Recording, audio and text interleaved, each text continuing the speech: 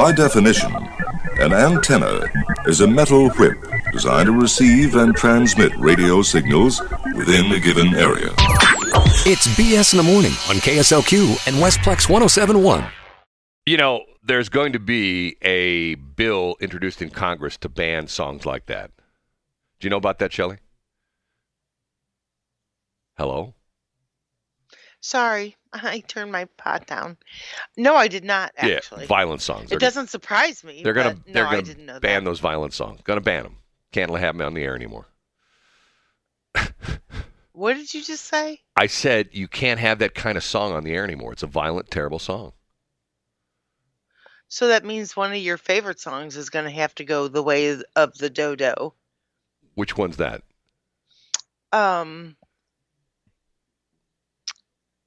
The one that Christy hates. Oh, Foster the People. Yes. Yep, that one's okay because that one's from England. What? It's okay because it's from England. See, we have all these different... Is that really true? It's okay when... Like, seriously, if it's from a different country, it's fine? You don't understand how things work anymore. It's okay... No, I don't. Well, it's okay that Joe Biden has all these secret documents stashed in his garage in his house, but it's not okay that Donald Trump has them. And yesterday it comes out that Mike Pence, Mr. Clean, I heard that. Mr. Clean guy, who will not be in a room by himself with another woman. Did you know this story about Mike Pence? Maybe that's a belief, a spiritual belief. Well, it is, but I always find it sort of interesting that if you look at that from a different standpoint, that his philosophy is he doesn't ever want to be accused of sexual impropriety or stuff like that. I get that. Well, there's that as well. Yeah, I get that, but by the same token, aren't you essentially saying to a woman, I don't trust you in the room by myself? Isn't that what you're really saying? I mean, if he's Mr. Clean, Mr. Clean. There are some religions. It all depends on his religion, Brad. There are some beliefs that truly do believe that if you are a married person, you're not in a car with another woman. Shelley, what? I had a lady who worked for me that was like that. Matter of fact. So there you go. Well, but just because he's a very powerful person, doesn't mean he doesn't have his beliefs that he stays strong to. Okay, here's the problem with that. You know what the problem with that was when this lady worked for me? We had a fleet of cars, and from time to time, she was a full-time person, and from time to time, we needed to shuttle a car to get it repaired, and she would not allow anybody she would not help us with that because of the fact that she would have to drive back with another guy, one of our other employees. Yes. Well, but once again, there are people that believe that. But that screwed up my business. Because, sorry. Because she's going like, I won't get in the... But the crazy part of it was... You cannot have penalized her for her belief. God, if I told you this whole story. The crazy part of the whole story was that she was dating a guy in Tulsa, okay? In Tulsa.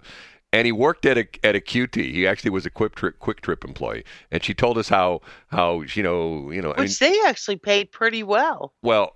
But the interesting thing was, at the time, she was not like a 20-something. She was probably, at the time, a 50-something. And she divorced. And the problem with that is? Well, no. Let me just finish the story. The reason that this whole thing happened was that she had all these religious beliefs when they suited her purpose. Get what I'm saying? Yeah, there's a lot of people that are like that. Okay, and one of the interesting things was, at the time... I had, shall we say, a seasoned citizen working for me who at the time was in his mid-70s. Matter of fact, sad story. Seasoned citizen? A seasoned citizen. Matter of fact. AKA senior citizen? No, seasoned citizen. Matter of fact, he was a World War... Why do you say that specifically about this gentleman? Well, here, let me describe him a little bit further. He was a World War II veteran, and he was as sharp as a tack. Matter of fact, one of my saddest days in my business career is that he died working for me. Literally died. That's the guy. Died working for me. Yeah. I mean, he Thought had a lot of him. He had a heart attack. No, he didn't have a heart attack. He had an aneurysm. He was out one of my drivers. He was out driving around, And all the other guys that work for me on the road, we had all two-way radios, and he said, I'm sick. I don't know if I can drive anymore. And immediately everybody said, Harold, where are you? We'll come pick you up. Just pull off the road. Tell us where you're at. We'll call an ambulance. He refused to come back to the office. He came into the office. One of my other people was waiting for him in the parking lot. He drove his car into the parking lot, put the car in park, and collapsed in the car. His foot went to the floor on the gas pedal. We had to jump in the car, turn the engine off a whole bit. Ambulance came. They stabilized him, took him to DePaul Hospital out there at the Rock Road and 70. Things were looking good. Bang! And then the aneurysm burst, and he died like in 20 seconds. And it was very sad. Anyway, Harold would have fun with her because of the fact that she would tell the story about how she was dating this guy from Tulsa, who we found out by sheer coincidence that he worked the night shift at Quick Trip, but he was a minister. He was starting his own church, sort of like a Chris Highfield kind of guy. Starting a church from the ground up, and he was working to pay the bills. He was working the night shift at the Quick Trip in Tulsa. Okay, but there were times on Monday morning when she was supposed to be at work, she was late. Why was she late? Guess where she was coming from? Tulsa. I don't know. Tulsa. And Harold would needle her about that. I won't say her real name because people might figure out who she was. And Harold would come in on Monday afternoon because she wouldn't be here on Monday morning. Harold worked a split shift for me. He worked mornings and he worked afternoons, okay? So Harold came in that afternoon and said to her, blah, blah, blah, hey, where were you this morning? Well, I was a little bit late for work. Yeah, I know you were on 44. She was living on Tulsa time. She was coming in on 44. He says, you're coming in on 44. Seeing that boyfriend of hers. And he'd say to her, like, were you shacking up again with him this weekend? And she'd go, well, no. He had a hotel room and I had a hotel room. And he would say, like, yeah, and they were probably the same hotel room, and she would get real embarrassed. Because we knew. Connected. Right, we knew what she was up to, but yet she was super clean. You know what I mean? It's kind of like, come on, like it's like not me. You know what I mean? It's like the Joe Biden thing. He can tell all the stories about, oh, this is terrible. A president who's hoarding confidential documents. There's no excuse for that. That's improper. And then they not find 1, 2, 3. What they have, the 5 sets of documents. Some of them in his garage next to a Corvette, which Hunter drove. It's like, okay, get what I'm saying? I understand exactly what you're saying. What's the old saying? My favorite one. Let he who was out sin cast the first stone. And the idea being is everybody's a sinner. And I guess what bothers me is the people who try to play that they're, clean as the driven snow. In our case here this morning, the driven slush. Because the snow. That was cute. The snow did not materialize like they said it would. No, it did not. Is it slush city at your place, or do you actually have any snow? We do have snow, but it is also slushy. But it's probably, what, an inch deep or something like that? Yeah, probably. We were supposed to get what? One point in time, they were saying 5 to 12 inches of snow and stuff like that. Although, looking at the weather radar, I have to say. But it's still doing it. Yeah, I know. I'm watching it right now. The front is, this is a very slow-moving front. And right now, if you are trying to drive to Kansas City, good luck on I-70 because there's activity. It's either snow or slush all the way across the state of Missouri with a little bit of rain in the Kansas City area. So apparently it's still a little bit on the warm side there. But it's just too warm. It's officially at the airport, it's 34. So, wow. I don't know what's do you have an accurate thermometer at your place? One that's pretty, well, come on. It's a light wintry mix. No, I said a thermometer. I meant a thermometer. Do you have a thermometer at your my place? My computer. And my phone. That's not what. Okay. We don't have no. Okay. Don't. Now officially, Lambert is reporting snow, but it's not. It's supposed to, according to this, it's supposed to snow through. Oh, let me look here. No, I don't want Kansas City. I want St. Louis. Let's see, what do we have here? It's supposed to snow through. It's 10 33 o'clock. degrees At your place. 33? Mm-hmm. Yeah, 33. That's why it's all slushy. See, and I knew last night yesterday afternoon was still 45. Now, I know temperature can drop like a rock. We had that recently where it dropped like 20 degrees in an hour or something like that. That was right before we had that huge deep freeze around Christmas. Remember that? That was nasty. Temperature can just fall like that. But for the most part, it doesn't. It sort of has a slow escalation and de-escalation of temperature. You like those technical terms? Mm-hmm. Meaning like up and down. Yes, it goes up and down. But you have to speak government speak. You can't say, well, I speak government speak. Yeah, you don't speak government speak the way. Do not concur. KJP speaks government speak the way, the other people speak government speak. That kind of thing. Okay. Do what? I say KJP. You know who she is? No. We have all these things. We don't call it's all women. We have RBG. Remember RBG? She's no longer with us. Yeah. Ruth Bader Ginsburg. And then we have AOC and KJP. KJP's the spokesperson, the Corinne Jean-Pierre woman, who now, it's once upon a time when Biden first got in office, the only person asking her tough questions were the people from Fox, a.k.a. Peter Doocy, okay? Now everybody's asking her tough questions because she won't answer. You listen to her press conferences like, why even bother? So what does she say? How does she reply? She just dances around everything. Oh, you have to talk to the Department of Justice. Okay, see. Hey, do you know someone like that? Oh, well, here. I totally know someone like that. Well, here's the. I can tell you my story in a county when I'm trying to get something done in a county, and I'm trying to determine if something was published as a public notice, because this is something to do with one of our transmitter sites. I won't go into much detail. And so I had to go to the county office, and I had to talk to the clerk. And I realized there were two clerks. There was a court clerk and a civil clerk or something. I don't know. It was sort of weird. So I go to the one clerk, and she goes, no, we don't handle that. You have to go down the hall and talk to so-and-so. She's the civil clerk. So I'll go down the hall and I talk to the civil clerk, and you know what she tells me? Oh no, we don't handle that. That's the other clerk. I go, I just came from her office. And she says, talk to you. Oh no, I don't have anything to do with that. I go back to the other lady and I go, she told me, oh no, you have to talk to her. It's just like one time in this same county. Did you feel like you were being punked? Oh, well, one time in the St. Louis County, I had an issue with real estate taxes, okay? Mm-hmm. And when you went into the building, the assessor's office was on the left and the collector's office was on the right. So I go in and talk to the collector, and she says, you'll have to talk to the assessor. I go across the hall and talk to the assessor, and he says, you'll going to have to talk to the collector. So I swear I did this. I went across the hall to the collector, and I said, ma'am, can you come here? Can you come right here to the door? And she goes, why? I go, just stand right here in the door frame of the hall. I go across the hall to the assessor's office, and I get him. I said, sir, can you come and stand right here? And he goes, yeah. Okay, now talk to each other. They turned around and walked back to their offices. I actually could see you doing that.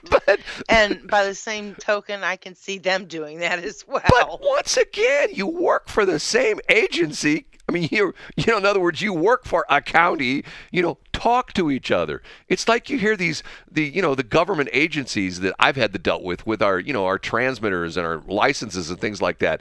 It's like, can't you call, if you're the XYZ agency, can't you call the ABC? Oh, no, we don't have that protocol. What do you mean you don't have that protocol? I can call them. Well, we can't. We're not allowed to talk to them.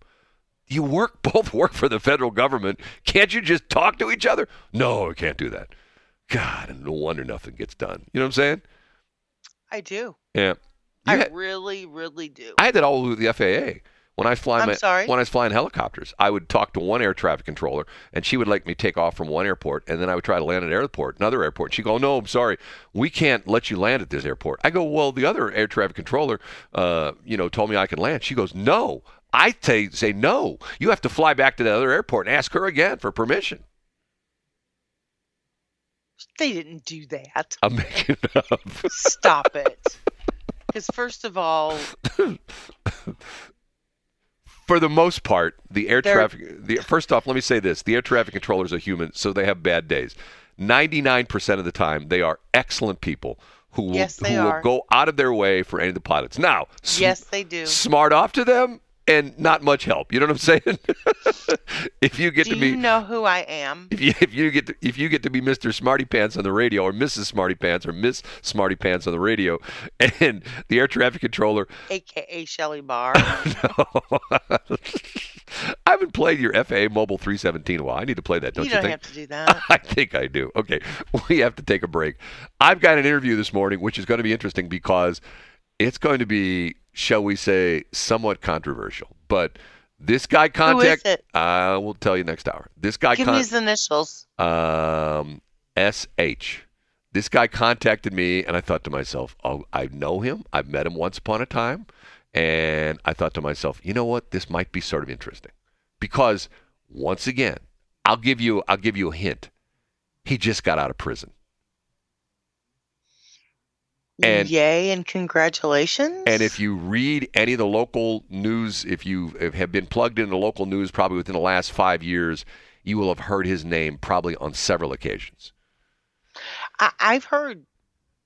Well, never mind. Anyway, we got to take a break at 6:31. I'm blue. I'm blue. I'm blue. 6:36. You've never heard that song before. We did that a couple weeks ago, didn't you? When I played the other song, I'm Blue, the one that's based on, by Eiffel 65. No. Yeah, we did. No, you didn't. We did. Mm-mm. Yes, because even the smartest woman in the world talked about that. That it's not by, they changed the lyrics. It's I'm blue, blue, blue, blue, blue, blue, blue. No? Yes? I don't remember. Okay. I'll throw out a name. Ed Golterman. We've had him on the air here before. Yes. Okay. Ed is a guy who, can I be honest, I sort of feel sorry for him. Because he sits at home and all he does is post negative stuff on Facebook all day long. All day long. That's all he does. Maybe that's his happy place. Well, I think it's sad when that's people's happy place. And all he does is criticize. He criticizes the city, and his whole deal is he's an opera singer, and his dad was an opera singer, and his father was an opera singer, and somehow or another... Like Pavarotti? Yeah, sort of like that. And somehow or another, his grandfather was involved with the Muni Opera, started the Muni Opera. And his whole thing is that the Muni has been taken hostage by he says there's a cartel of the Fox Theater and the people that own the Cardinals, what's their name?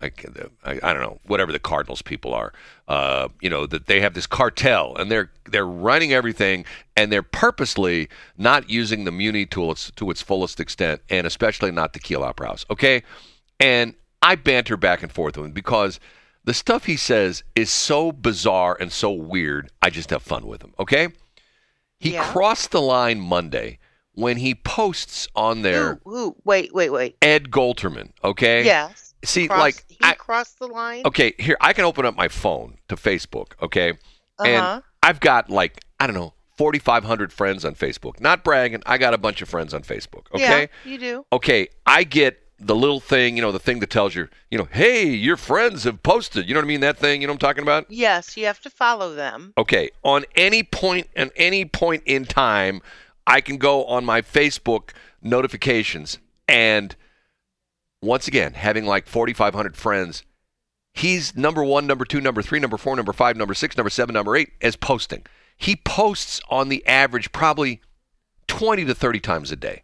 And it's always about, he's on there about Channel 2, and he cusses the reporters out. You dumb blah, blah, blah. You reporter on Channel 4. And he's always saying that the reason, and it's sort of funny because there's a couple of media guys on there with me as well. He's always saying that the reason that there are certain things that are never talked about in St. Louis is because the owners of the Cardinals and the owners of the Blues and the owners of the new soccer team, they pay us media people not to talk about it. And I'm thinking to myself, that's not true. Well, and one of the guys, I won't mention his name, who works at one of the TV stations, and I know every once in a while he'll DM me or he'll text me and go, "Did you see what Ed said today?" And it's always about that that somebody in the city government's paying off.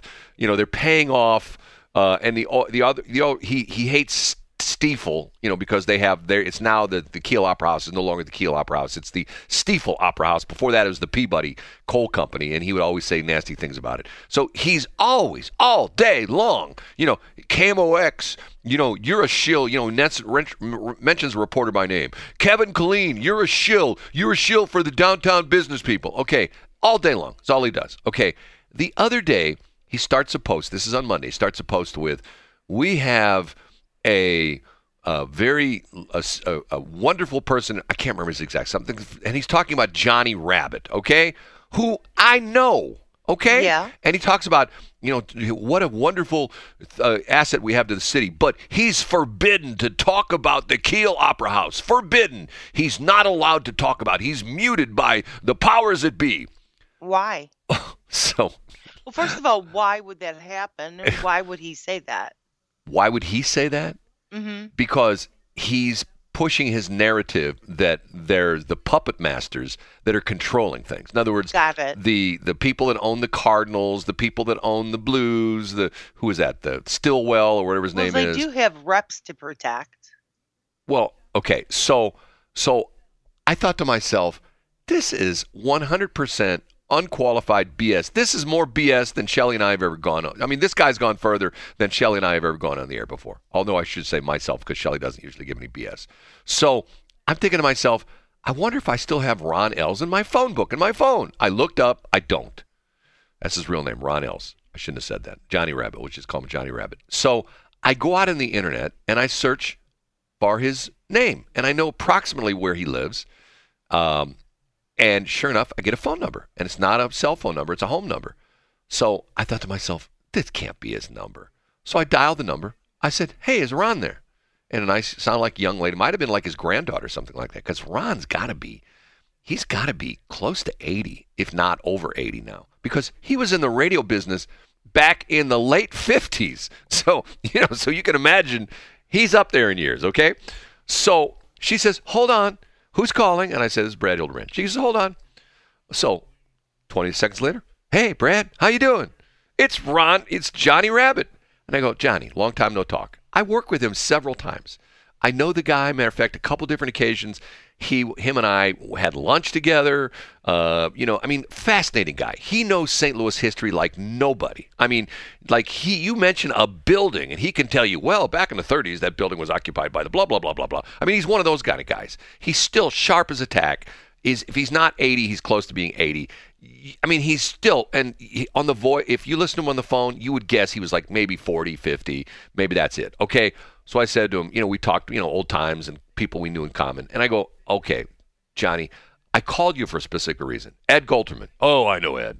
I go, Ed's on I said, are you on Facebook? No, I don't do any social media. He says, too much time, too much to waste, and all the people calling everybody names. I go, well, here's what, and I read it to him, and he just starts laughing. He goes, that's just baloney. And I go, well, Ed says that you're forbidden from talking about the Kiel Opera House by the powers that be. And he goes, I don't know where he makes up this stuff. And he even laughs. He says, all that guy does, he says, you're not the first person that's called me about this. People will, he says things all the time, and people knowing that I know the history of St. Louis will call up and say, no, that's not true. So I go, so in other words, he says, no. He says, I could go on, and he still works at KMOX. He works part-time at KMOX. He used to do a Saturday night show. He told me that they did the Saturday night show. It was called Route 66, where he played music, and he talked about history of the St. Louis area and the whole bit. And that stopped when they had COVID, because he was no longer he said that Odyssey had a policy that most of the people working remotely, but you couldn't come into the building unless you were a full-timer, and he was a part-timer. So he was not allowed into the building under the COVID rules because he was part-time, and he didn't do his show anymore. But he's still on the air from time to time on special programming, like before Cardinals games, after Cardinals games, stuff like that. So he says, 100% baloney. I have no idea where he got that from. So I go on Facebook, and I just call out Ed Golterman that he's a liar, which he is. He's a liar. You said that? I said liar. He's a liar. He's a liar. He's a liar. He's a liar. He's a liar. What'd you say? Did you say, liar, liar, pants on fire? Pretty much. So what's interesting is then. So what did Ed say? Oh, he's you don't know what you're talking about. You're only like been on the air since you came out of the womb. Well, here's the whole thing. The bizarre part of this is Ed doesn't realize this, but once upon a time, I worked with Ed. Long time ago. They were auditioning people for the talk show on KSOQ back when Lee Ford left, and they were auditioning new people, and he was auditioned, and they didn't like him, and guess who got the talk show? You. I did. So I don't think he's particularly, and he probably doesn't remember that. But once again, Oh, he might. no. You spout this baloney. See, that's People are weird, Brad. that's the problem, Like Maya Angelou. right? A person will forget what you said, a person will forget what you did, but a person will never forget how you made them feel. And that is so very, very true. So while he may not remember everything about it, he remembered how upset he was. I don't think he was upset. I think he was, because he's a singer. He doesn't want to, for example, this is one of the things he writes on there. He writes on the fact that somebody he just rips up the TV stations. Channel 2, we're not journalists. Why don't you hire me? And he knows the news director's name. Have so and so. Can't remember who it is at Channel 2. Have so and so call me. I'll come in and teach a week-long seminar on what real journalism is. Okay, dude. Does he have a degree? No, he does not. He's a guy. I don't even know if he has any kind of degree. He's a singer. He's like, matter of fact, I can. So? Well, okay, that would be You don't like. think singers have papers? That would be like me saying, okay, your husband was in charge of the FAA here in St. Louis when he was still working, correct? Yes. Okay, that would be like me calling your husband, hey, David, you know what? You're doing everything wrong out there at the airport. Let me come in and show you how it's done. Okay, what would David say to me? He'd probably clap you like a tip. Once again, I don't know. But that would be for me. I know. Because that would be a perk. The only reason I know a little bit about the airport is A, I've been fascinated for years. B, I used to be a pilot. So, and every once in a while, we'd land, when I was flying helicopters, we'd land out at Lambert. We'd fly through what they used to call the TCA. Now they call it Group B or Category B airspace, whatever the heck it is. They changed the names. Lambert used to be what they called a Group 2 TCA. TCA was Terminal Control Area, which meant you stay away, 6 mile radius around the airport. Stay away. Get out of here unless you're a big heavy jet coming in to land or take off. Forget about coming to Lambert. And so I know what I know about the FAA. Your husband could talk for 2 minutes and I would be out of things to talk about with the FAA. Get what I'm saying? I don't know squat about the FAA. I know very little about the FAA. But yet, if I said, well, I'm an expert, David, I could show you how to run that airport. It would be like me saying, hey, Bill Gates, Windows is all messed up. Let me come in and show you how that operating system should work. Hey, Steve Jobs, and he was like, hey, Steve, you know what? That iPhone's almost good. Let me show you how you can really make that iPhone good. People go like, let me show you how to use iMovie. Right. People go like, I'm still so jelly over that. Yeah, because I still cannot find something there's nothing that is comparable to iMovie for Android. There's nothing because Android is the inferior operating system. Excuse me? It's 6:48. I have the Ron Kohl-Fold-O-Matic bite me very much. It's 6:48. I play that one for Shelley. Why do you like that song so much? Bar tender. I never thought of that. I just like that song. It's all the time. My song. All the time I've known you, I've never put that together. So in other words, have you ever been a bartender? I have. Really? Where? Yes. Huh? Where? It's a long time ago. Oh, we want to hear. Inquiring minds want to know. No, they don't. I've done bartending for charity events. I've done that before. Matter of fact, years ago, who was that? Community Living used to have the Community Living. They had the thing they called the Bartenders Challenge or something like that. And what it came down to was, we used to have it at that, and that place is gone now. It was actually cool. It was a pool hall out there in St. Charles. It was in the same shopping center as Bass Pro. Like if you walk out of the door, Bass Pro, there's that line of stores on the left that goes right behind what used to be, I can't remember the name, Fairgrounds Overpass, which is now Casino, or not Casino. No, it's Convention Center Way. Convention Center Way, right? It's got the roundabout on the one end. Anyway, they used to have a thing there, and what was interesting was stupid little old me, a couple small little radio stations that we have. I used to beat all the big boys. Matter of fact, one time I was there and I beat Dave Glover.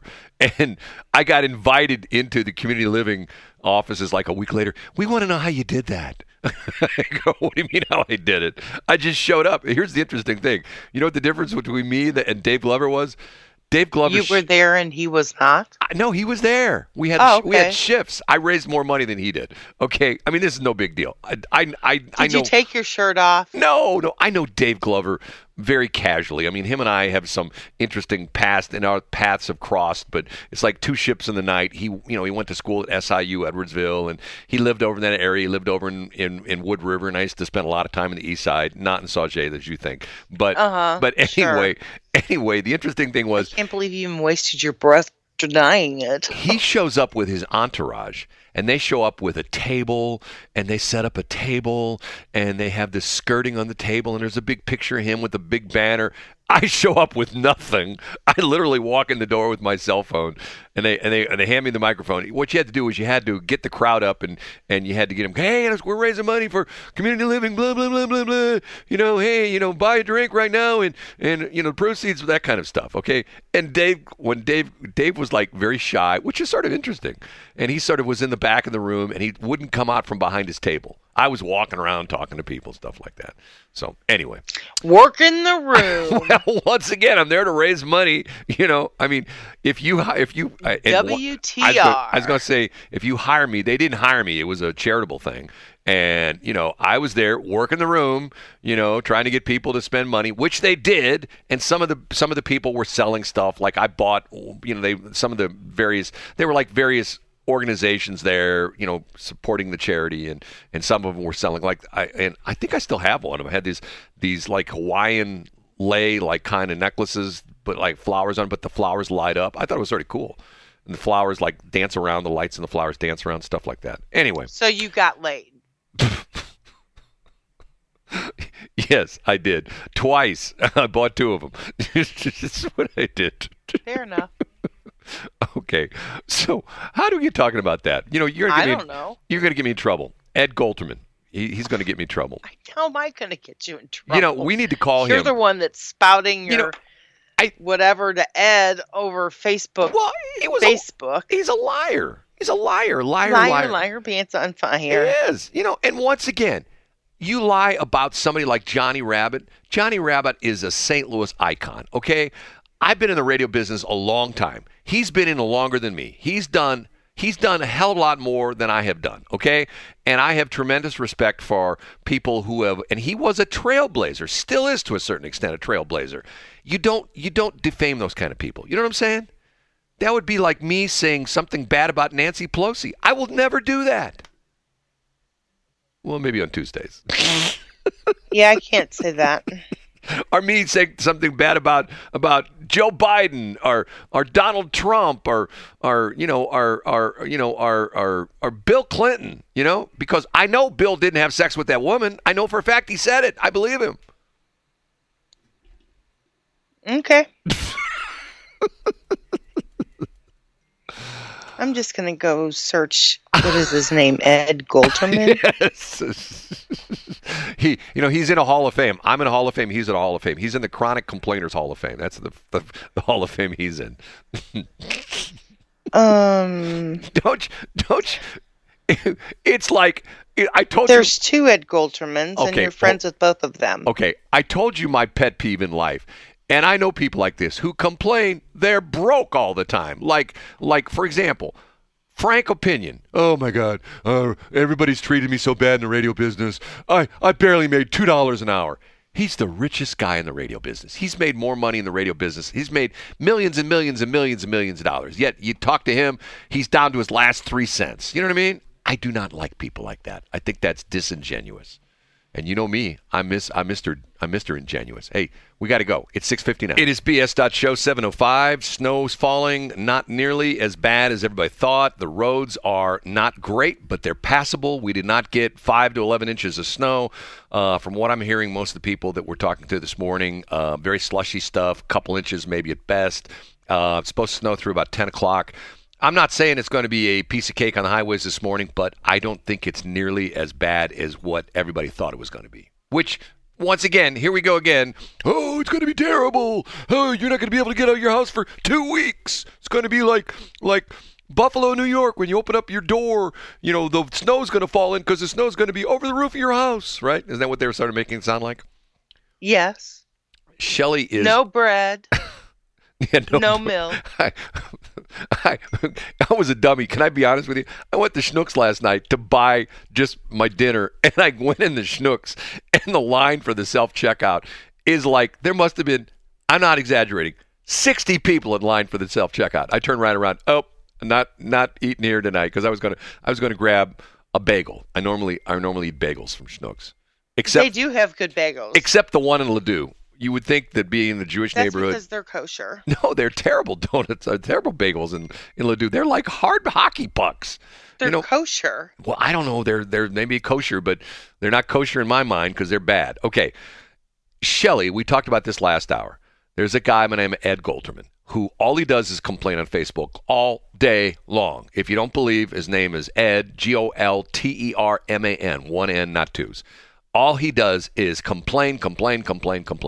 And Monday, he put a blatant, his whole thing is, he says there's this cabal that the owners was the DeWitts. I just remember the DeWitt family that owns the Cardinals, and the so-and-so family that owns the Blues, and the so-and-so family that owns, the Taylors, and the guy who owns Worldwide Technology, that there's like this cabal, and they get together on Tuesdays, and they decide what's going to happen in the city. They're the real power brokers. And he's mad, and also the Fox Theater. The Fox Theater has killed his thing, the Kiel Opera House, and the Muni. He loves the Muni. And all he talks about how great Kansas City is. Kansas City has this place called Starlight. If people know Kansas City, it is a cool place. But all he does is talk about that. So Monday he gets on there and he lies about someone that I have tremendous respect for, Johnny Rabbit. He writes on there, you're looking at it, he's got the exact, can you read the exact quote he put on there? The very first thing he put on there? Shelley's looking at all the posts. The very first thing he put, which just put me into orbit. I'm going like, he is just making crap up. This is 100% BS. Lie. Do you have the thing on there? I'm looking. Okay. Shelley's reading my comments. I don't normally wow. I don't normally do this on social media. I mean, I'm not a flamer. I'm like compliment or I'm kidding with people or stuff like that, or I'm trying to, push something the radio station's doing. I'm trying to promote our business and stuff like that. Rarely do I ever say anything bad about somebody, but this guy crossed the line. And the interesting part of the story is, then after this going on his Facebook, he's somewhat apologizing to me on Messenger. He's saying, well, you're taking this too seriously. Okay, I caught you in a big... It sounds like he had his little feelings hurt. He's taking it kind of seriously. So what, do you want me to read the post, what he posted? The very first post that started this whole thing. Did you find it, the original post? Yes. Okay, read Johnny it. Go. Rabbit is a St. Louis treasure to be admired and followed. Which is true. Yes, it is. But, he is forbidden to ever mention Kiel Opera House, which was the strongest music component of St. Louis when it was a real city. Right. Okay. I'm sorry. Let me interrupt you. His whole thing is that Kiel Opera House and it's now the Stiefel Opera House, is the center of the universe. And his whole thing is that and he talks about that if they had a show there every night, literally, he talks about the fact that they have a show there every night, crime would disappear from the city. That crime would just disappear. There wouldn't be any crime anymore. It would be gone. I'm going like, yeah, right. And I got a piece of land, in the swamp that I'll be more than happy to sell you. I got a bridge in Brooklyn, New York that I'll sell you. I've got property, out north of the airport that I could sell you. Oh, yeah, the government's out there right now cleaning up nuclear waste. Well, they'll be done in a couple of weeks, and I can sell you 10 acres there for probably a couple $100. It's just BS. And it ticked me off because he starts off right about saying Johnny Rabbit. That would be like me saying, Shelley's a wonderful person. She's been with me for almost 10 years. Her and I do this talk show together. I really enjoy being on the air with Shelley, but she's a terrible person. She drives down the highway at 90 miles an hour. She kicks little dogs in the store, and she pulls the wings off of butterflies. You know what I'm saying? It'd be like, well, no, hold on a minute now. Which way is it? Or do you like her or do you not like her? You know what I'm saying? That's the way he starts out. He's this wonderful guy, which he is. I mean, Johnny Rabbit is one of these guys that you talk to 100 people in St. Louis that know him, and there's probably one guy that doesn't like the guy because he's one of those kind of guys. He doesn't ruffle feathers. If anything, he's sort of a, I don't want to say meek and mild guy, but he's just like... And he's always has a smile on his face. Right. He's always in a good mood. Yes. When I talked to him on the phone on Monday, he's like, hey, Brad, how you doing? Everything going well? He's one of those kind of guys. Yes. He's not a Debbie Downer, but Ed Golterman is. So you saw how I just lost. But see, the thing is, once again, I have this worthless, stupid degree. I have two of them called journalism degrees. Okay. Every time you say that, I think. But here, Neil Winter let me just finish would this. be so mad at you. Let me just finish this. Ed Golterman is accusing all these people that work at the TV stations. Every day he's, I just watched the Channel 5 news. So-and-so, you are so stupid. That's what he writes. He's stuff like that. You know better than like, for example, he's pulling up little things like a condition is unknown. Why don't you find out what like if somebody's in the hospital, if they've been shot, the condition is unknown. Why don't you reporters call the hospital? You know why they don't call the hospital? Because there's this thing called HIPAA. Yeah, HIPAA. Right. Yeah. And like if Shelley goes to the hospital and I call, let's say she's in the hospital, let's say she's at where will you go? To St. Joe's West. Okay, St. Joe's West. Okay, Shelley's in St. Joe's West. If I call her on the phone, if I call the people out there at St. Joe's West, hey, is Shelley Barr in the hospital? I don't even think they'll confirm that anymore. But if I don't know the answer to that question. But for sure, if I said, what's wrong with her? Guess what they'd say? I'm sorry, we can't release that information, right? Yes. Right. That's HIPAA. You can't. And if you know what HIPAA is, with Health Information Privacy Protection Act or something like that, and ask anybody in the medical field. I know a little bit more about this than the average person because someone in my family, who shall remain nameless, used to run doctor's offices, and the HIPAA thing, it just is crazy lunatic stuff. I get the intended law, but it's like anything. It's the law of unintended consequences. It goes too far. So Ed's writing, and so I did was, I'm literally sitting in my car. I pulled up in a parking space. I'm going to get something to eat. And this is like Monday afternoon. I literally pull up, and my phone goes off. It's a Facebook post. That I read this. I go, this guy is so FOS. You know what I mean? So I literally think to myself, I told the story. I go into my phone book. I'm going to find his name. Is Johnny in my phone book? He's not in my phone book. I go on the internet. I go on Google, search his name. Bang! I get a phone number. I call the phone number. His daughter answers the phone. And I said, hey, can I talk to blah, blah, blah? Ron, I mentioned his real first name. Yeah, hold on. Who's calling? Brad Hildebrand. Okay, thanks. 20 seconds later on the phone. Hey, Ron, how you doing? Haven't talked in a long time. Him and I, Brad, once again, he's a great guy, remembers me, remembers all the times him and I've been together, remembers we've been on the air together on the old KSLQ way back when he did mornings for a while at the old KSLQ. Matter of fact, this is interesting. He couldn't use the name Johnny Rabbit on the air because the company that owned KXOK still had the trademark for Johnny Rabbit. So he called himself JR on the air because he didn't want to get sued. He didn't want to get the station sued. Actually, the station told him, you can't call yourself Johnny Rabbit, the old KSOQ, because they still had the trademark on Johnny Rabbit, and they threatened the station. If you put him on the air and let him go on the air as Johnny Rabbit, we will sue you because we still have that trademark. Okay, so I talked to him for like 5 minutes. I go, hey, good talking to you, Johnny. Here's the real reason I called you. Ed Golterman wrote this article on his Facebook page, blah, blah, blah, blah, blah. And he goes, nah, he laughs. He goes, no, that's not true. I go, has anybody ever said anything like, no, never anybody. Why would people, he said to me, why would anybody come to me and say, Johnny, you can't talk about this? I go, well, that's what I thought. So that's when I put the post on there about how he's a liar. And he is. He's a liar.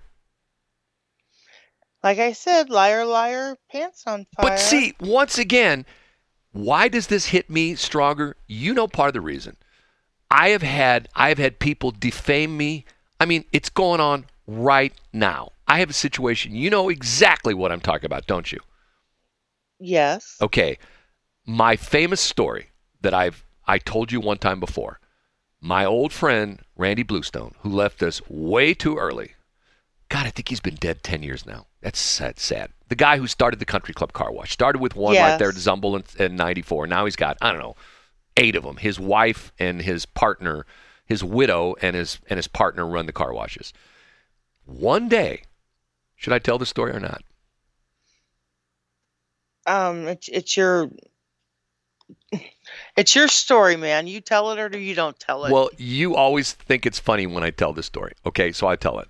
Okay. One day, I shared an office with him. He had a building, and I had an office at one end of the building. He was in the office at the other end of the building. And when I drove into my office, I had to drive right by the window of his office. So one morning, as I'm pulling into the other end of the parking lot of this building, my phone goes off, and it's Randy. I see his name come up on the phone. And he says to me, hey, he says, when you get settled in, come down to my end of the building, and I want you to meet somebody. And I go, who is it? And he goes, just come on down when you're done. So I go, put my stuff in my office. I walk down the hall. I go to the door of the office. And as I walk in the door, he puts his hand up like, don't say anything. Just stand there for a minute. So I stop in the door frame.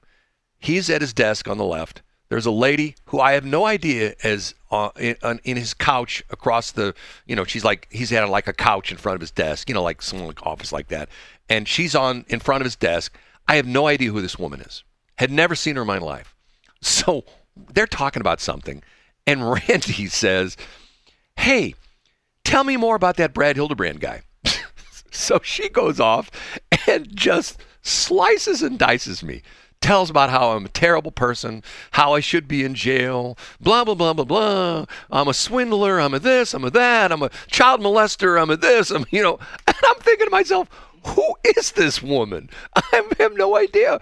And Randy's sitting there with his SEG look in his face. Get what, SEG, you know what I'm saying? I absolutely know what that is. He's sitting there. He's got this weird smirk in his face. She goes on for 10 minutes. I'm standing there in the door frame, and she's just ripping me apart. I'm going like, I have no idea who this woman is. So Randy says to her, as she gets done, Randy says, she says, you know him real well. And she goes, oh, yeah, I know him real well. He's a terrible person. So Randy says, see that guy right there? And she says, yeah. And he says to her, do you know who that is? And she goes, I have no idea. She says that. He goes, that's Brad Hildebrand. And Randy, shaking my head. That is hilarious. For like a month after that, every day he would call me. He would just start, can you imagine? And I won't mention her name because she still might be around. But I'm going like, I had no idea who the woman was. I'm going like, I'm thinking to myself, I don't even know her. So Randy got the biggest kick out of that. If he were alive today, I could call him up and he'd still be laughing about that because he thought it was so funny that somebody who would torch me and, just tear me apart, and I'm standing right there and she doesn't know it's me. Don't you think that if somebody knew me that well, they'd know what I look like? I mean, especially... maybe she had met you once or twice. Oh, God. And she just didn't remember you. I'm like that. Yeah, but hold on a minute. Evidently, I meet people 3 and 4 and 5 times and don't remember them. Well, but there's a little... They don't like that. But there's a little bit of difference is that if first off, I have an issue with the internet, there's too much negativity in the world. Okay, you open up your Facebook page. There is too much negativity in the world. You open up your Facebook page, and people are, especially on Twitter, you got the Twitter wars. People are complaining. You open up any of the news sites, Fox, CNN, MSNBC. It's almost all negative stuff. I get it. Once again, I understand that if you decided to turn Fox or CNN or MSNBC into a positive news site, nobody would go there anymore because people don't like. That's true. People It'd be like right. It would be people not don't. Pleasantville. It Right. would be Demolition Man. Right. It's the reason why the National Enquirer was popular for so long because they're dishing It dirt in there. was. It's My like grandma lived off that. it's what And mysteries. Well, it's like why Crime TMZ is so solvers. it's like why TMZ is so popular, right? Because they're always digging dirt on the celebrities.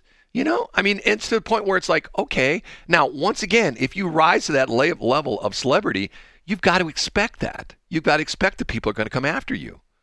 I mean, agree. The Yes. big thing right now is I watch all these guys on YouTube, all these car guys, and some of these guys have gotten famous within YouTube. I mean, some of these guys, they put out a video, they get 2 million views. You know what the big thing is? You know what they're all complaining about now? What? Their fans show up at their house. Well, guess what? You're a celebrity now. Guess what? You go to Hollywood, and what do? You can rent an Uber guy who will drive you around, or in other words, you can go on a tour of Hollywood. Matter of fact, there was a guy that ran tours of Hollywood, or specifically, he ran tours of Hollywood about O.J. Simpson, and he bought a fleet of white Broncos, and you and 4 other people. He would be the driver, you and the driver and 4 people. So in other words, he could have 4 people, 1 in the front seat, 1 in the passenger seat, and 3 across the bench seat in the back, and he'd drive you through L.A. Well, this is where O.J.'s house used to be. They tore it down, and this is where Nicole Brown Simpson was killed on the steps with Ron Goldman. Like that's just life. You know what I'm saying? When you get to be a personality, you get to be a star, whatever. And on this level, even though these guys are somewhat minor stars, but they're like huge YouTube celebrities, people are going to track them down. And not only that, when they show pictures of their house, their fancy schmancy house that they just spent $3 million, and then they show drone footage of their house, and you can pick up from the neighborhood. You ever done that before? Have you ever seen like drone footage of like your area and go like, oh, that's where my house is? No, I haven't. Well, one of the things when I used to fly helicopters, that was one of the things we used to always do was we used to fly, people, hey, where do you the tower goose. Well, I told you the story. Here's another Alan Barkley story. When this goes way back, when the Army first took delivery of the Black Hawk helicopters. That's been a long time, so you know how old this story is. Yes. Okay. There was a hot guy, and I still remember his name. He used to be at Channel 5. He was a meteorologist. He's a weatherman, Howard Demir on Channel 5. He retired from Channel 5, and he got hired by the Army here in St. Louis as a public relations guy. So one day, he calls me up, and he says, hey, we got this new helicopter coming into town, and we'd like to know if you want to do traffic from it. I go, what is it? It's a Sikorsky UH-60, a Black Hawk. Yeah, I'll do traffic. So I call up Alan, because Alan at the time was working at the other station. Him and I were competitors. Hey, Alan. He says, are you calling me about this Sikorsky? He says, yeah. I go, I'm in. We're going to fly together. So we get in the helicopter over by State Parks, and Alan is sort of a legend in at least he was, in Army aviation. So the pilot and co-pilot and the crew chief know about him. So they're like all excited. Mr. Barkley, how you doing? We're so happy to be flying with us today. So one of the pilots says to him, any particular place you want us to go take a look at? We're flying traffic. So Alan says, yeah, there's this lady that sunbathes that's in her spa in her house out in West County, and she's in the nude in the morning. She goes in there with no clothes, and we fly over her house all the time. We wave at her. So they go, okay, we're going out there. That's funny. So here this Army Black Hawk helicopter takes off. We fly directly out someplace out in Chesterfield.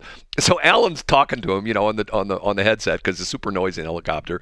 And sure enough, here's this lady, and she's got like a privacy fence, and she's got a big privacy fence around her spa, sauna, whatever you want to call it, and she is buck naked, okay? And we're like flying 100 feet over her house in an Army Black Hawk helicopter. We're doing orbits around her house, and she's waving at us, and she's naked as a jaybird.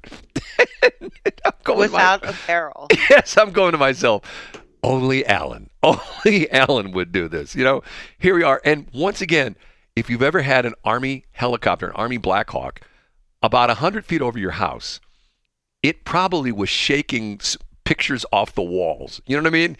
No, but when they did my street, things were coming off the walls. Yeah, because that's a little bit different. So, Oh, okay. Well, either way, it was the same outcome.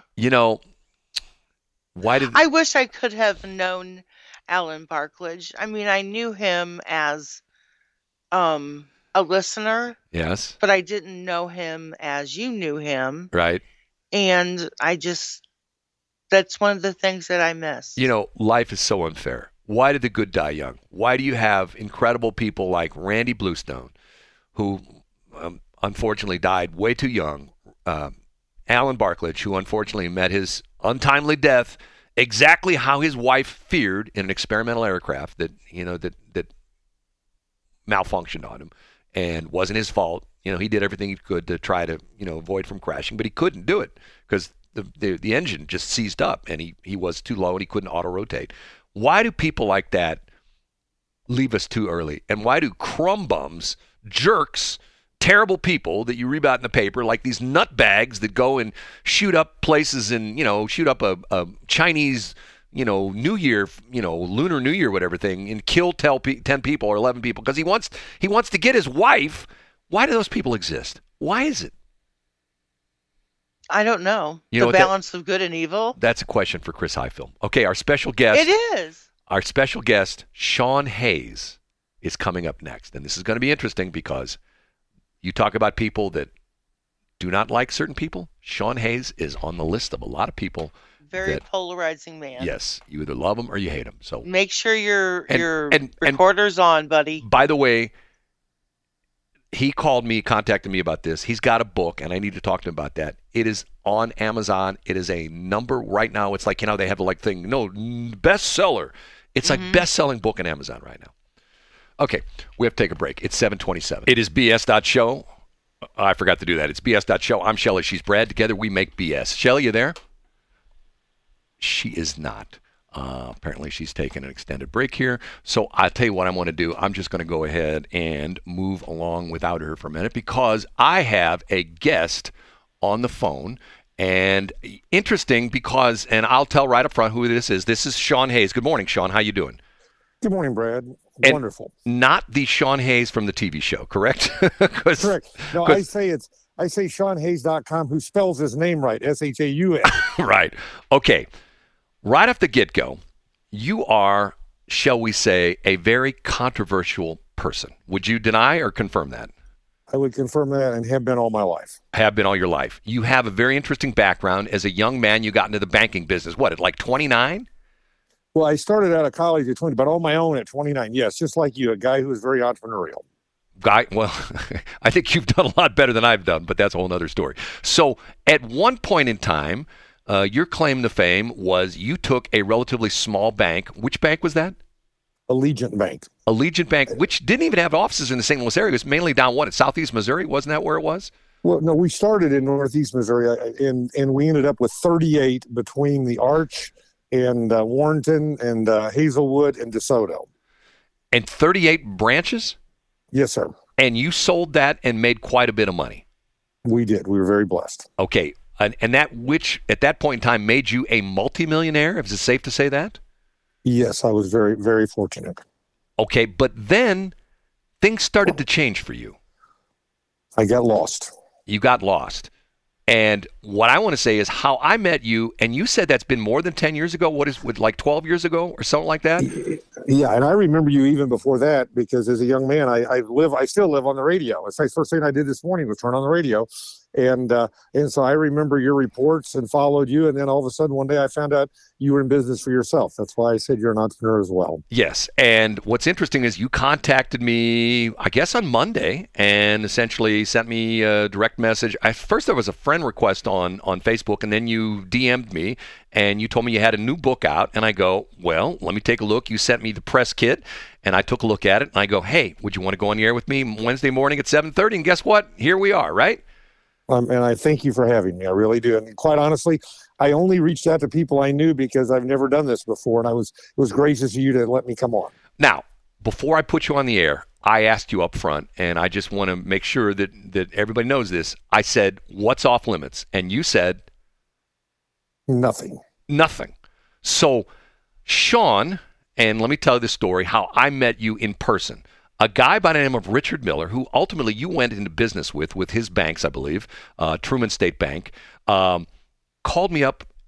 Is that probably been like 12, 13 years ago? Yes, sir. And called me up and wanted to buy my radio stations.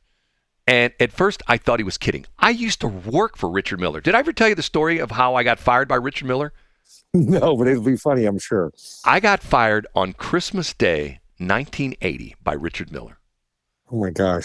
He called me on the phone and said, listen, boy, we won't need you anymore. Thanks for coming in at Christmas, but this is your last day. Sorry, bye. That was how I got fired on Christmas Day, 1980. Okay, so I didn't have the utmost highest opinion of Richard. So Richard calls me up one day. I thought it was a joke because, as you know, everybody in the St. Louis radio business does their Richard Miller imitation. And one of the funny things is we call each other and we pretend we're Richard. Did you know that happened? No, I didn't. This is great. I can believe it, though. Because he had a distinctive style of talking, okay? So I met you because Richard wanted to put together a deal where he was going to buy my radio stations, and you were going to essentially write the paper, fund it. Wasn't that the deal? Yeah, we were part. We looked at several radio stations, and then I figured out that I didn't want to be Richard's partner in the radio business. Because Richard has a somewhat dubious reputation in the radio business, and you said to me already off air that Richard was essentially trying to, I guess would it be nice to say, trying to screw me? Yeah, I tell you, very much so. I never seen somebody who went into a deal and said, we're going to give him this much money, but I don't ever intend to pay him any of the paper that I'm giving him. And right. I was shocked. And that was the deal. Richard wanted me to take a loan on the station, I was going to hold the paper and he was going to pay me. And yet when I told a couple of my friends that I had this meeting with Richard Miller and he wanted to buy my stations, they all went like, did you make sure he didn't pickpocket you while you were in the meeting? Because that was a reputation he had. Okay, so now on to you. You make all this money, you take Allegiant Bank, and you came out of that, you sold, and who did you sell that to? We sold it to National City Bank, which at the time was the 7th largest bank in the country. Okay, and then you started doing your own thing where you started helping other banks, correct? Well, I spent 4 years with them, and that was the beginning of my downfall because I had been, like you, a guy on the ground, and I like to use, there's a book called Guerrilla Marketing. I looked at my business as being on the ground and touching everything, and when you spend 4 years with a company of 35,000, 36,000 people, you lose your identity. And that was the beginning of the end for me. But I didn't realize it at the time, Brad. I slowly got myself into this mess. And what you did was, and let's be honest with you, I'll be honest with our audience, you just got out of prison not that long ago, right? About 3 years ago, yes, sir. And you were in for how long? For 37 months. Now, I'm going to mention a name. At one point in time, I had a real estate agent who was working with me on trying to do some real estate deals, and she was a good friend with Michael Litz, and you know that name well. Yes, sir, I do. And you were involved with Michael Litz on, quite honestly, a lot of shady deals. Would that be safe to say? I would say in the gray. I don't, here's what I would say about Michael, and I said this about him 30 years ago when I first met him, because his brother is a very prominent securities lawyer in town. And I said, Tom is black and white. There's 50% black and 50% white. And I said, Mike is 1% white, 1% black, and 98% gray. And so I would agree with you. He worked in the margin. And that's why my book's called The Great Choice. Right. And we'll make sure and talk about the book because I was sort of fascinated to see it's not even available yet, correct? Correct. It comes out Tuesday the 7th. But it's already on like the Amazon bestseller list or something like that. Did you see that? I couldn't believe it when somebody sent me that. And it's been there just because it's of interest and far more interesting than I would have ever thought. And the book wasn't written for this purpose. Obviously, I want to sell books, but you don't make money in the book business. You probably know more about that than I do. Right. Because you've talked to hundreds and hundreds of people about it. Right. The book business used to be a lot of money, and now you're lucky if you can make any money in the book business. Okay, so you were involved with Michael Litz, and you were involved with, he did a lot of real estate deals where he was buying houses and renting them and reselling them and stuff like that, and you both got caught. Explain what you got charged with. Well, I got charged with, and I pleaded guilty to, and I was guilty of bank fraud. And this is a little background on how you get there, Brad. I'd been so successful, I didn't feel I'd do anything wrong. You got to remember that. I'm trying to warn people in a way here. And two, I watched the world melt down in 2008, and there were months where I was losing $10 million a month. And so my back's against the wall. And Michael and I had become involved in a partnership that was going to build a Target. And of course, when 2008 came, Target didn't build it. And so what I did was I took and I manipulated documents in a way not to get money. I didn't get money, but I bought myself time. And in reality, I bought myself literally about 11 months. And it didn't work out. And thus I was caught, as I should have been. And then there goes the party. But in the banking side of the world, or in a financial crime, it isn't like you rob a 7-Eleven or a Quick Trip and, 30 minutes later, they're after you, or 3 minutes later. It goes on for years and years and years. And this happened in August of 2009. And I wasn't even indicted until April of 2016. So essentially 7 years later. Yes, sir. Now, unfortunately, the story, you and Michael Litz were both, and did he plead guilty or did he try to go to a trial? I can't remember that. No, he pled guilty. What I tried to do, and this is an interesting thing, if you have a court of law thing, is my crime was so complicated. When I pled guilty, I had to actually explain it. And we thought at one point we could probably win because it was that complicated. The problem is Michael had nothing related to me, had done 212 owner carryback mortgages for people in St. Louis, and he didn't pay the first mortgage, the bank. And they said, Shaun, they're going to bring 212 families into this courtroom, and you're going to sit at the same table, and they don't care that you weren't involved financially any which way. You're going to be at the same table, and you're going to get 20 years.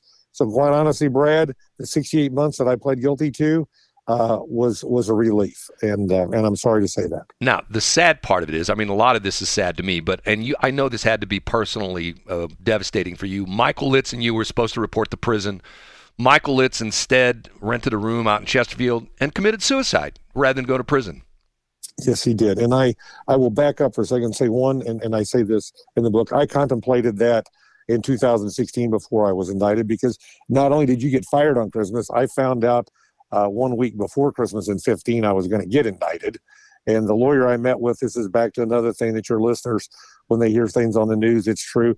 The lawyer said, well, we can really help here, but I want $250,000 to defend you. And at the time I chose not to spend that. So money does matter. And Michael had good counsel, and he pled guilty, and he chose not to show up. I had a unique route, if you'll give me a minute here.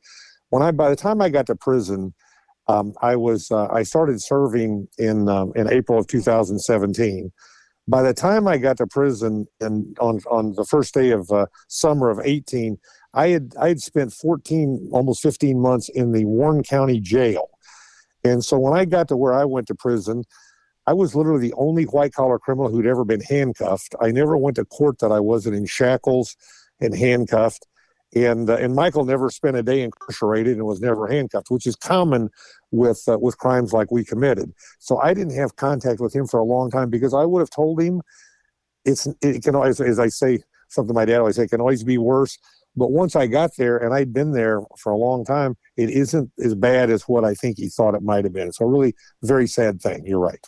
Now, the book you've come out with is called Gray Choice. And essentially you alluded to that with Michael, that there's black and there's white and there's gray. And you took the gray choice. I did. And I use the analogy. I owned a healthcare business after I was out of banking, after I committed the crime. And I had a friend who was a pilot. And we were down in Joplin one day. We were flying back to St. Louis, and we'd been flying for several weeks in a row. And he said, Shaun, will you take will you fly the plane? And I said, really, I don't want to, Rich. He goes, well, if something happened to me, you would need it. It was a very nice twin engine plane. So I finally did, Brad. And, and you may know a lot more about flying than I do, I think, given your background. He I don't know, 5 minutes later or so, he said, Shaun, I need to take over again. Maybe it was 10 minutes. And I was the most relieved man in the world. and I thought it was because, I was done. And he said, Shaun, he goes, I had to, because you were a little off course. And in a few minutes, they would have scrambled F-15s from Lambert, because we would have been over Fort Leonard, which is restricted airspace. And if you leave Los Angeles and you fly towards DC and you're 1 degree off, you end up in New York. And what happened to me was, given the amount of years I operated in the gray, the time and the distance I traveled, I went from that light gray, which is not illegal, to the black. And of course, I knew it by the time I got there, but it was so easy to flip that switch. Somebody asked me a few weeks ago, well, did you just wake up one day and say, I'm going to go from, being a good, honest citizen? I had a gaming license in 6 states, which is far harder than buying a bank. They look at everything you do, to committing a crime. And the answer is no. You take one step at a time. And if I may, the first month I was in banking, they put us in a class from a big company to personality test us. And the first question was, have you sold anything from this company? And most of the men and women in the room had been there for months. I'd been there for maybe a couple of weeks. And I answered no. And then I asked the guy the question about, the gentleman administering the test about this question. And he said, you have to answer yes. And of course I said, why? And he said, because at some point you will steal something. And when you think about that, Brad, it starts with a pen or a notepad. And then I remember very early on, a guy that was older than I was set me up on a blind date, and we took girls to the baseball game on the bank. Of course, I gave him like $90 in cash to pay for mine. I noticed he paid with a company credit card. And it's just that one step and that one step and that one step. And then one day I woke up and I'd done something horrible. And I paid a terrible price. So you've been out of jail for how long did you say again now? 3 years. Okay, the book. You come out with this book, and here's an interesting question. Are you familiar with what they call the Son of Sam law? Well, I know I pay restitution every month. I do. Yeah. Okay, but do you know about what the Son of Sam law is? Yeah, you can't make money on your crime. Correct. Right.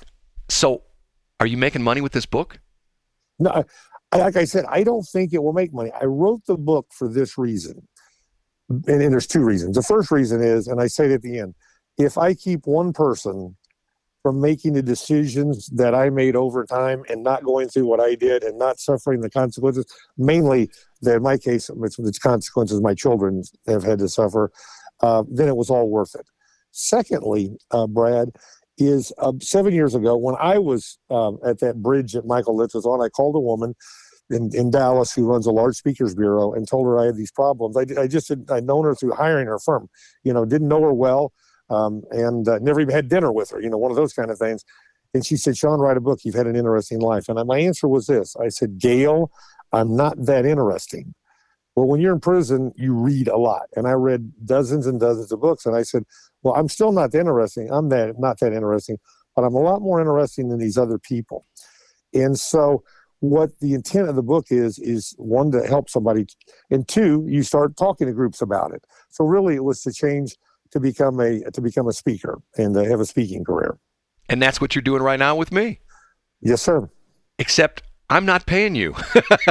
No. And by the way, I speak for free. I speak for money, but it's about getting the story out there of that. Really, to me, that summation of that airplane flight is exactly what people do. 99.9% of people don't wake up and decide to do something wrong. There are people who do. They're wired that way. I totally believe that. But most people just get there one step at a time. I'm meeting in next week with a gentleman who's very famous, and Matt Damon played in the movie.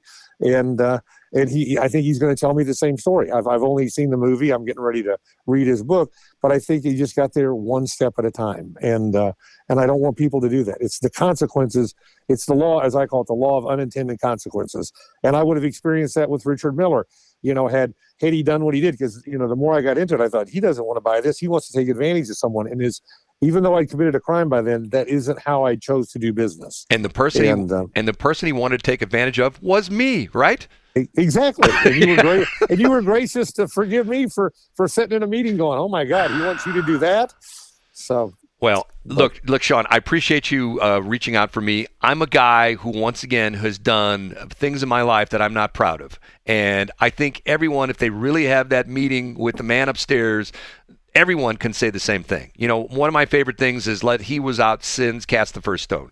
I'm not saying what you did was good, bad, indifferent. I think it's interesting that you were being very upfront about it. And I think that that's what, makes life interesting, that you can take a wrong turn and you can say, okay, I screwed up and hopefully I'm back on the right track, right? Correct. And I will tell you in closing, surround yourself with people who will hold you accountable, because all those years I had that. And then as I began to get lost, I didn't have anyone around me. and left to my own devices, I really screwed up. Shaun Hayes, and the book, and spelled, and this is your website as well, too, ShaunHayes. It's ShaunHayes.com. Did I get that correct? Yes, sir. And the book is on Amazon. You can pre-order it right now. Comes out, February 7th, I think you said? Yes, sir. Shaun, appreciate it. Thank you so much. Hey, Brad, thank you. Have a wonderful day. Bye-bye. Bye. Well, Shelley?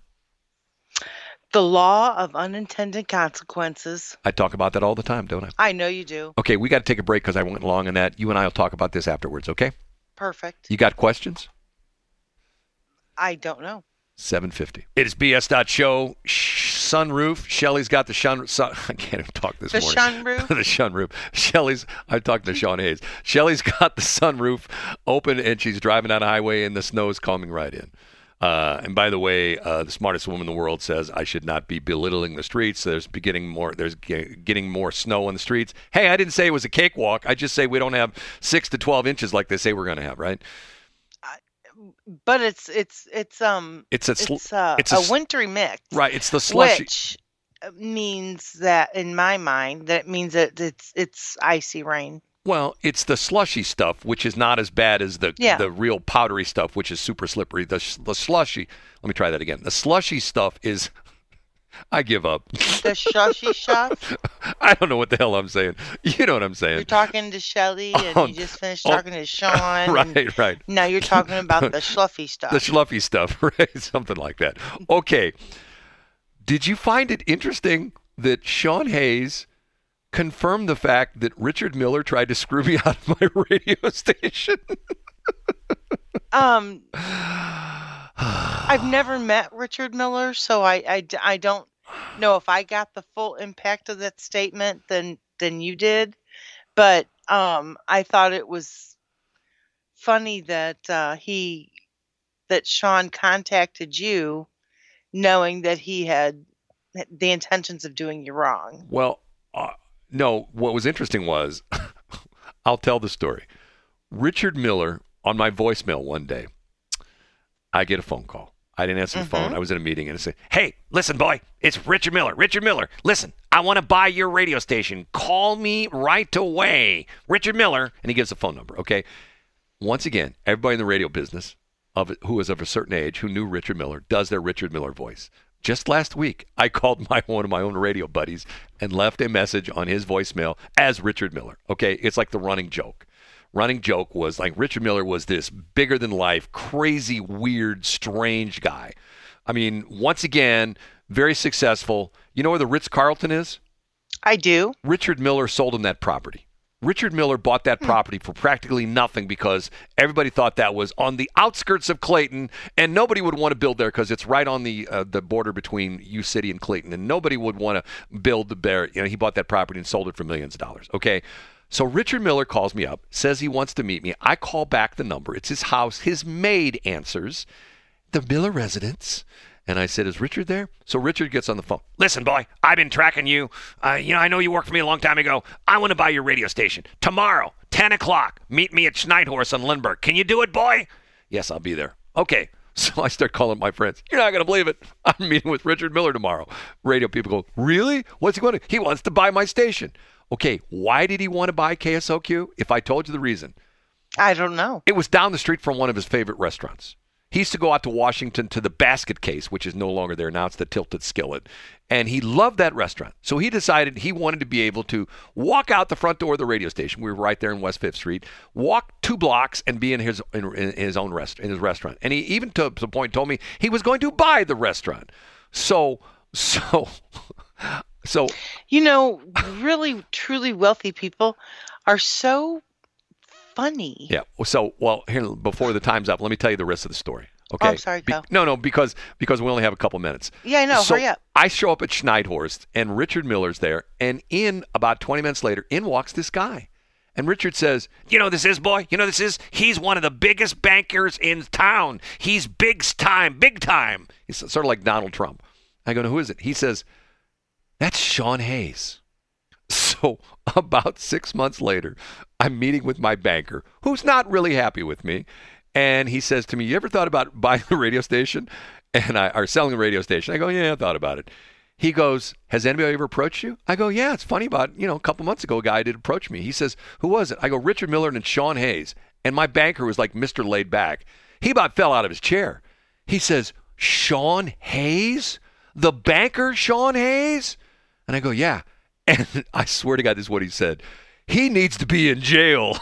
This was like 2013, and I go, what do you mean? He's a crook. He needs to be thrown in jail. And ultimately, he did get thrown in jail. He did. Yeah, isn't that weird how that happens? Totally weird. God. And you know what? You know what the sad thing about it is? What? We're all close to being thrown in jail. Yeah. Because think about it. If you cut that tag off your mattress that says, do not remove this tag under penalty of law, the FBI might be surrounding your house right now. Do you know I have struggled with that my entire life? I am not kidding. They're It is a struggle, They're man. surrounding your house right now. We're going to wait till she cuts that tag off her mattress, and we're going to blow her the doors open with a flashbang grenade. We're going in. We're going to take her down. We know she's got that cutters in her hand, right? I'm not kidding. The struggle's real, man. We got to go, Shelley. Have a great day. Oh, bye, everybody. Peace and I fly. Bye, Brad. I can't do that unless you do it. Okay, it's 7:59. Have you heard about Salt River Automotive? Not only are we open for business and ready to serve you, we are sponsors of the BS in the Morning show on Westplex 107.1. Check us out on Facebook at Salt River Automotive LLC. See you soon.